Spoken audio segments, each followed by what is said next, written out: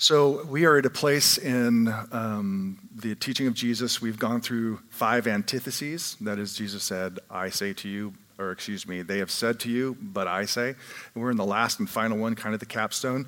And the issue that it addresses is how is the disciple of Jesus, that is you and me, living in the 21st century, assuming you're a disciple, how is it that we're supposed to relate to our enemies? Now, as I was reflecting on my own life and just vocabulary that we tend to use in Christian circles, we don't really use that word enemy very often. We use it maybe with really, really bad guys like Hitler, or we'd use it maybe with Satan, like he's the enemy. But we don't typically talk about lower, maybe more mild adversaries that way. Maybe it's because we just don't want to use that speech, or we think it's wrong. But there are people who are adversaries in our life who I think that term enemy would apply to.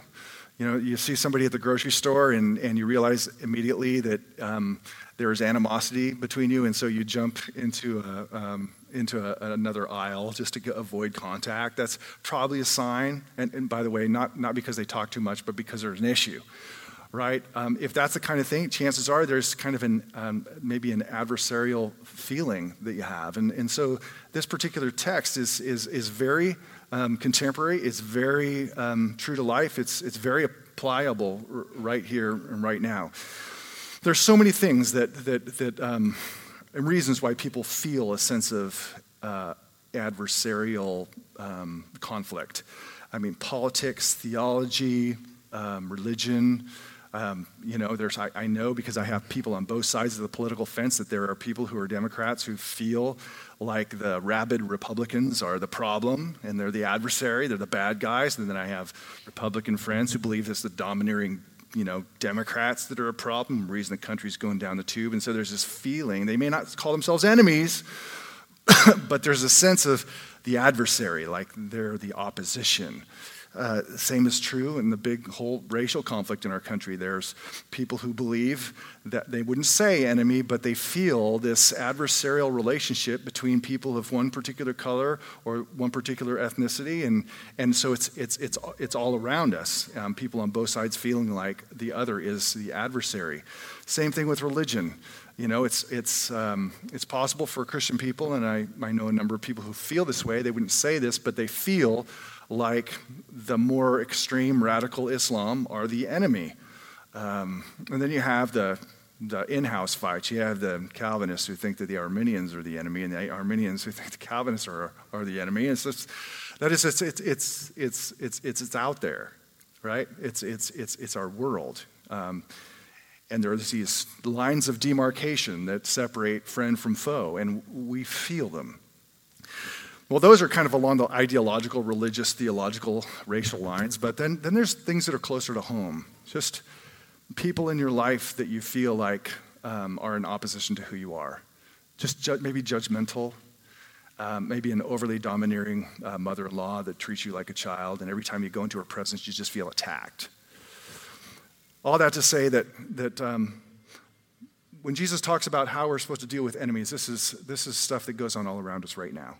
And my guess is you could probably come up with 5 or 6 names that you could place in your enemy hall of fame of people that you avoid, maybe you shut down, or maybe you talk evil about, you complain about, and they probably are in that enemy hall of fame. Now I want you to think of those actual names because I want this at the end of the day to be applicable. You'd be surprised, maybe not surprised, that Jesus faced the same thing in his time. Like the whole culture in which he was in was fragmented with foes and friends. Number 1 on the hit list was the imperial Romans. They were seen as oppressive. The Jews hated the pagan Romans, hated them. They considered them A-list enemies. But there weren't just the Romans. There were also the Samaritans, people who lived in the northern part, if you live in Jerusalem, half-breed, unorthodox people that Jewish people would avoid at all cost and actually do anything to meet. Maybe not a true foe, but certainly not a friend. And then there was all these fractures and fissures within Judaism of the first century. You had the Pharisees who were at odds with the Sadducees over theology. You had the Herodians who were at odds with the Zealots. Herodians were Roman sympathizers, and the Zealots were zealously against the Romans. And then you have this other group called the Essenes that camped out in the desert. They were kind of like modern-day Amish people who didn't want to engage with anybody. That's the world in which Jesus lived, and that's no different really than this world. The names of the players may have changed, but the game's still the same. So what does Jesus say to us, right? That kind of conflict, that kind of foe and friend line, which isn't going to change as long as we are dealing in currency of hate. How does Jesus want us to live? How does Jesus want me to live? How does he want you to live? And again, I want you to imagine that you're hearing this for the very first time. In the context, and again, I'm betting there, you guys out there, you feel a sense of, when somebody talks about something that you don't believe in or something that is against you, you feel a sense of angst. Well, imagine Jesus speaking into the context of your angst. There was a strike here not too long ago, it was years and years ago now, and I remember it was bitter.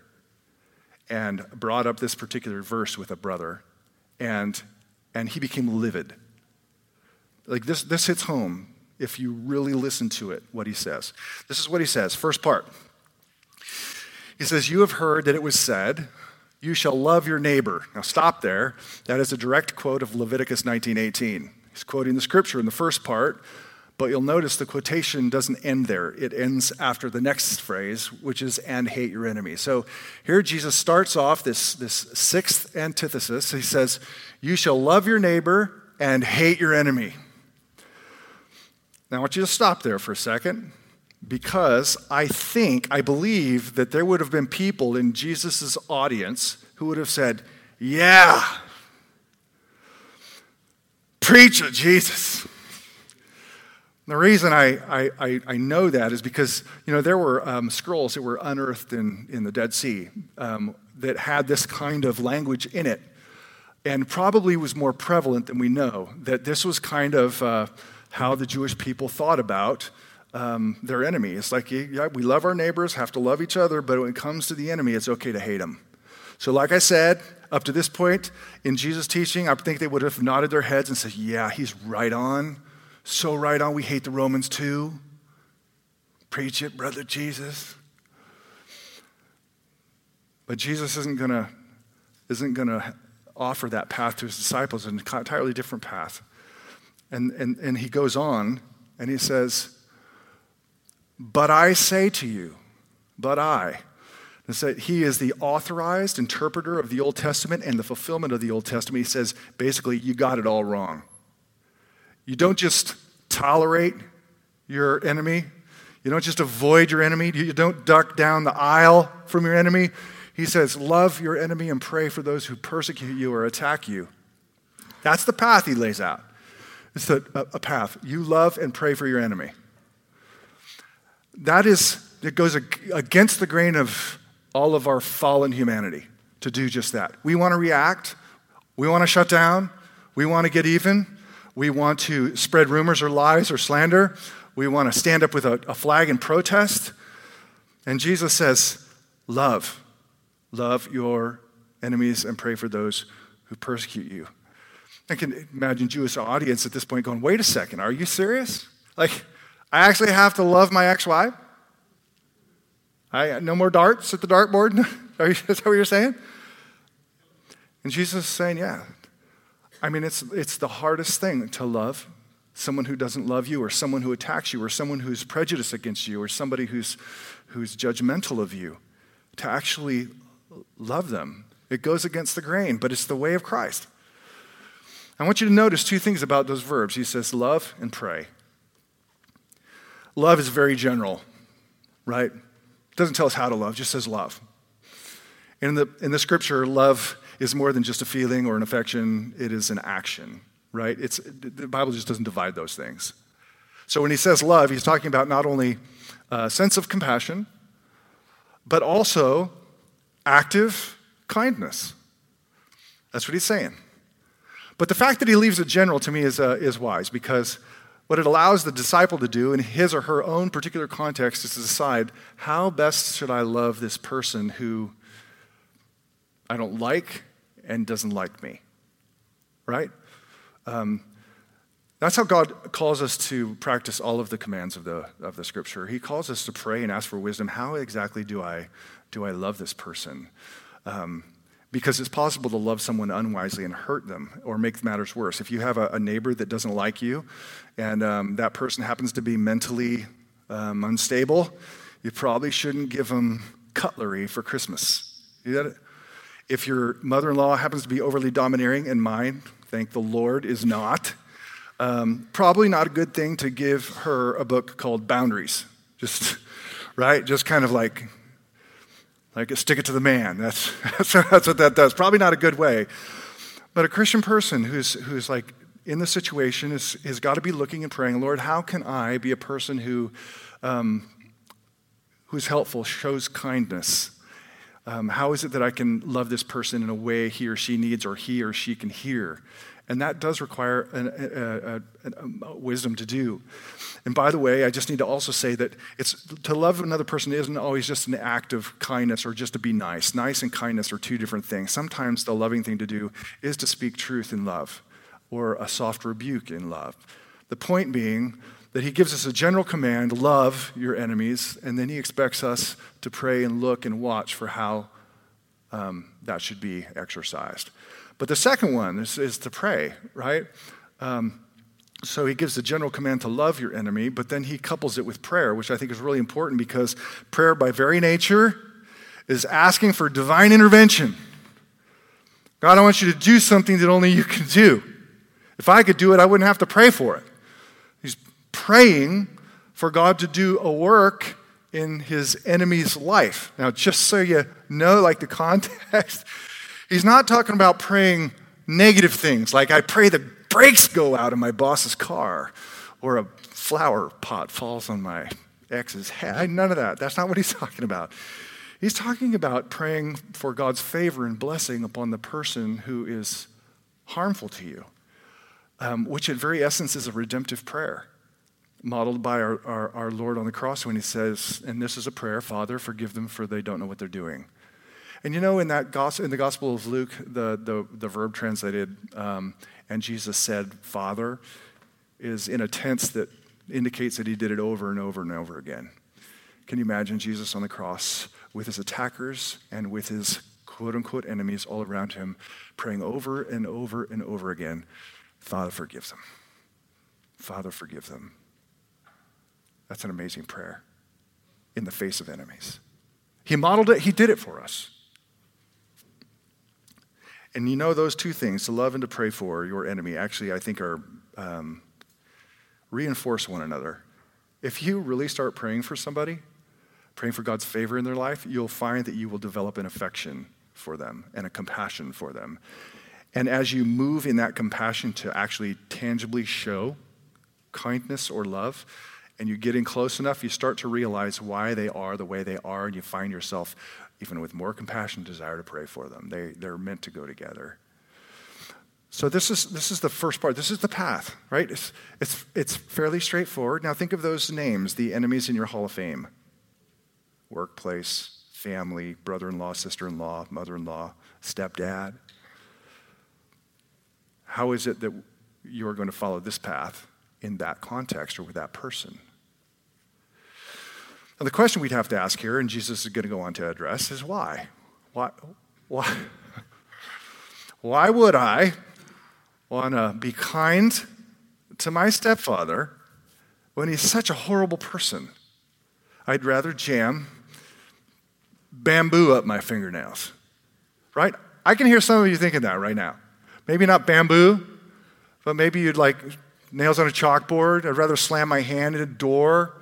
But this person in my life is so despicable, I can't stand to be around him. So why in the world, Dan, would I love this person? Show kindness. Well, Jesus addresses that in the next section, or the next verse.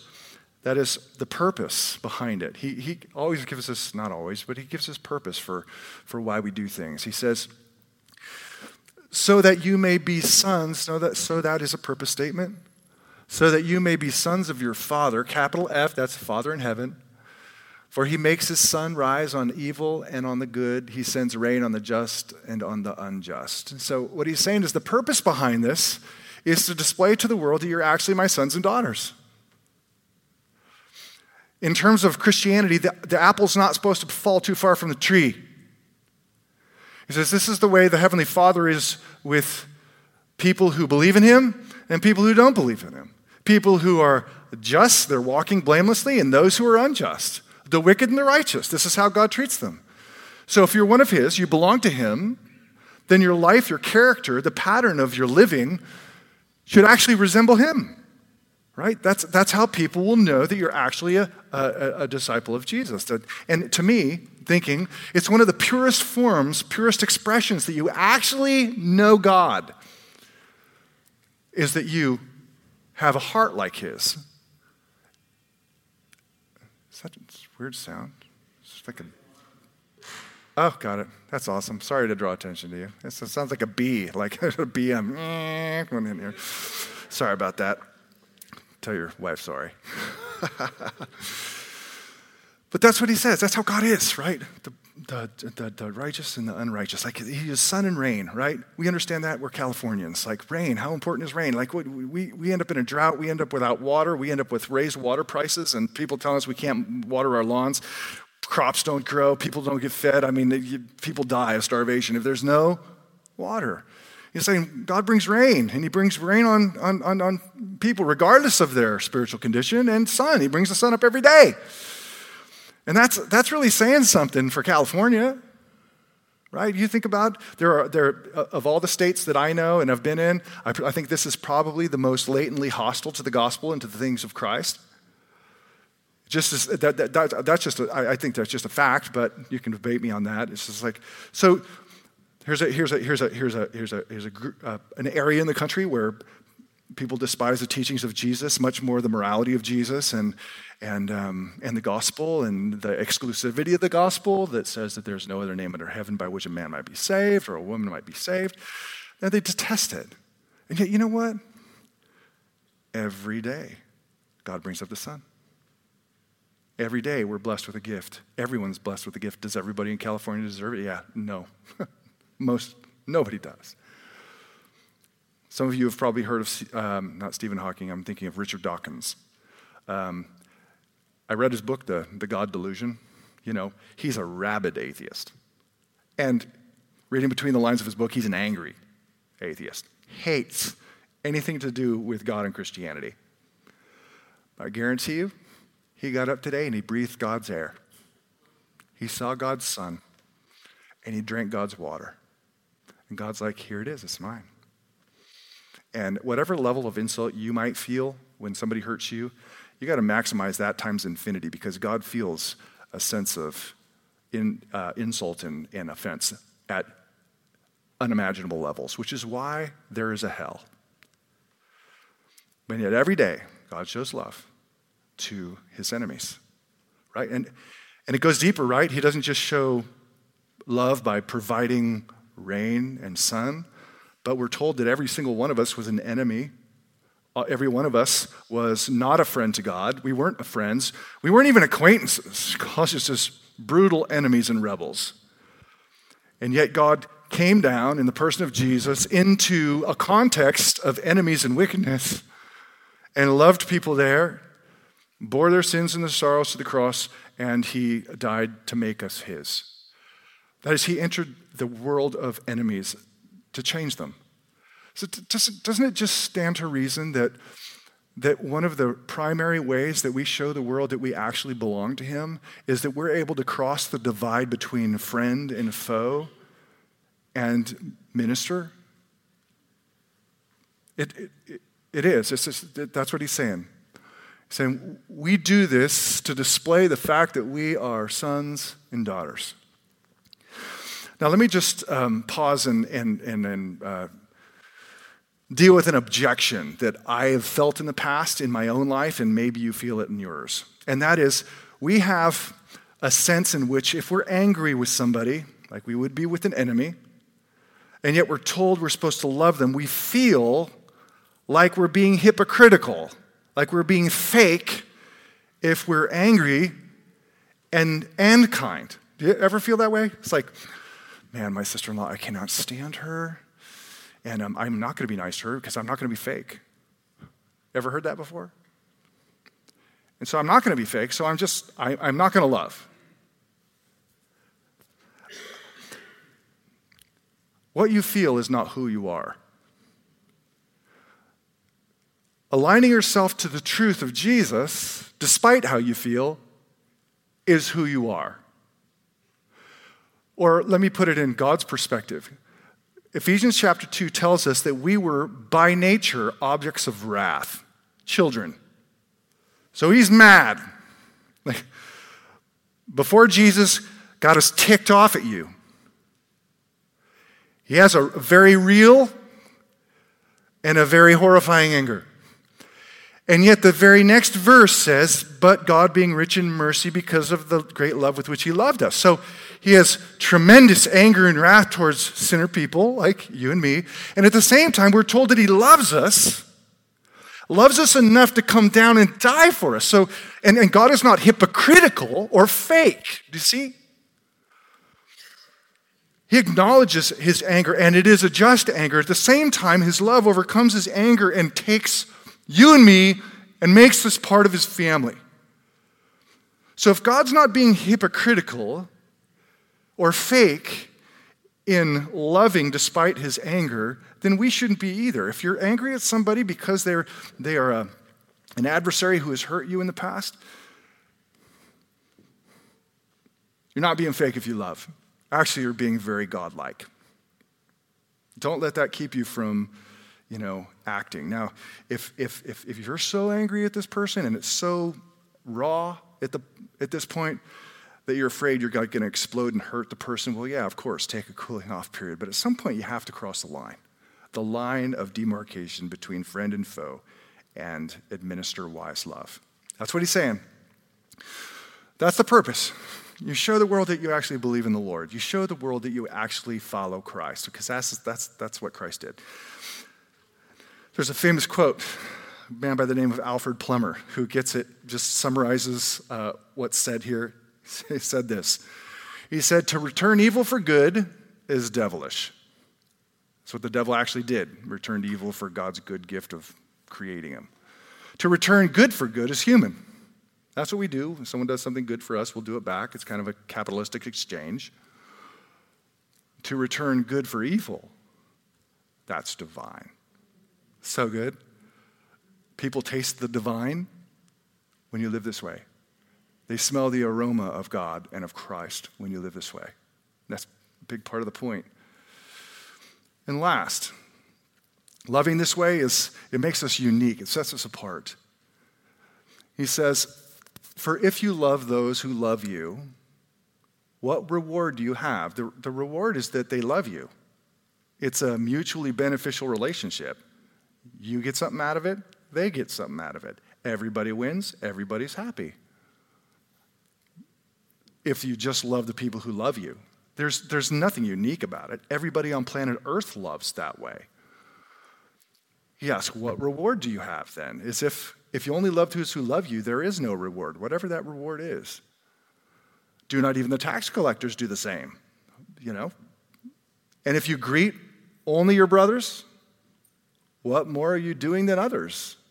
Do not even the Gentiles do the same? They greet each other, their family. It's my brother, hey, how are you doing? And sister, hey, how are you doing? Family members, cousins. That's what the world does. There's nothing unique about it. Everyone in here loves that way because you get something out of it. It's entirely different when you love someone who doesn't love you. And it's entirely rare. It's different. It goes against the grain. It's unique. It sets us apart when we're able to love as Jesus loved, namely to go across that line of demarcation between friend and foe and actively love another person, that person whose name is in your enemy's hall of fame. Altogether different. You know this, and this isn't wrong. The people we like to hang out with, we gravitate to, are people we like, are the people that we enjoy. If you happen to be a person who loves barbecue and you're a friend of Adam Barngraff, well, this really comes with some benefits, right? That's right. I get to go to Adam's house. I love Adam. He's funny, and he cooks really good food. And you know, next week, my house, and we're going to have quiche. It's going to be awesome. It comes with its benefits and not so much benefits. But you get the idea. It's like there's something in it for you when it's in the context of family or friends. But in loving an enemy, it's entirely different. There's no return. There's no immediate reward. There's no immediate pleasure. How is it that we can love that way, you know, with no return? And there's guys who minister in prisons. You know, they go week after week after week and they do Bible studies trying to love the enemy, you know, those who are lost, a danger to society, only to have these inmates come in time after time, not wanting to hear the gospel, but wanting to get out of their cell. There's no reward in it. There's no kickback. There's no, hey, thanks for coming. Day after day, what would prompt a person to cross over that line and just to love people even when they're not loved back? And I think it comes down to this thing called a reward. What reward do you have? In other words, there's a higher calling, there's a higher reward out there that the Christian disciple lives for in loving somebody that is not loving them back. And what is that? What would motivate me to do hard work of loving somebody that doesn't like me and there's no return on my investment? You can answer that in a number of ways. I'm just going to answer it with two things. One, I think the reward in the immediate context is, get this, is the smile of your Father in heaven. The verses immediately following this talk about giving, that's a manifestation of love, of fasting, and of praying. And in each case, he says, when you do these things, these aspects of what it means to love God and love people, then don't do it to be seen by others and rewarded by others, but rather do it so that your Father in heaven sees you and he will reward you. In other words, you're doing it for the pleasure of God himself.